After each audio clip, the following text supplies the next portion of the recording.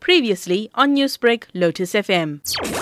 It was the first time ever that you had a case where a patient has died, and within a day, the treating doctors are arrested without any due process, were bundled into a van and humiliated, and then charged for culpable homicide without, first of all, a hearing, without even before post-mortem could even be performed, etc. And that in itself was something that I think outraged not just the medical fraternity, but should have outraged the public as well. At this point, not too much of information coming through from police on where investigations are and what they're suspecting the motive to be. No official confirmation.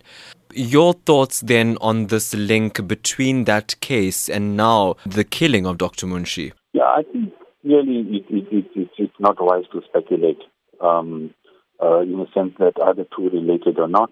We hope that the police will spare no effort to try and bring the perpetrators to book very quickly and publicly.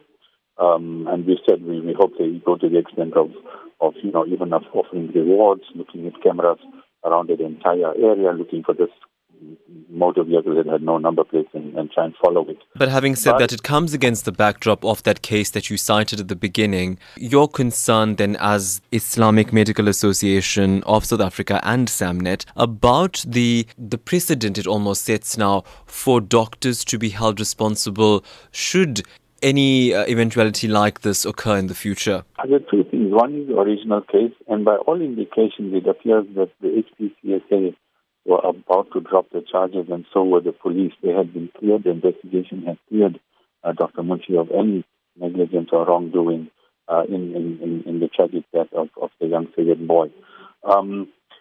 Yes, one could draw some inferences from the way this has happened. By all accounts, from the media and listening to people, to the witnesses, or reading what they have to say, this appears to have been an assassination. The way it's been done clearly points to an assassination or a targeted killing. And to date, there's been no other motive described to why someone would want Dr. Munshi killed. So yes, it's I suppose natural that the public and the medical fraternity would, look at the inferences and speculate on possible motives, and one of them would be a link to that case.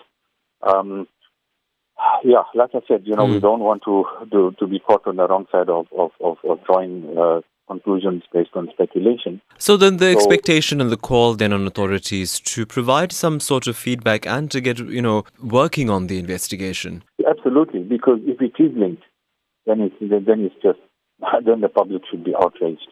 Not just at the senseless killing, at a time when the medical fraternity, due to COVID, has been at the forefront of putting our lives at risk. The value of healthcare professionals has received some sort of recognition. To have someone assassinated because of a poor outcome, if indeed the two are linked, is an outrage. Newsbreak, Lotus FM, powered by SABC News.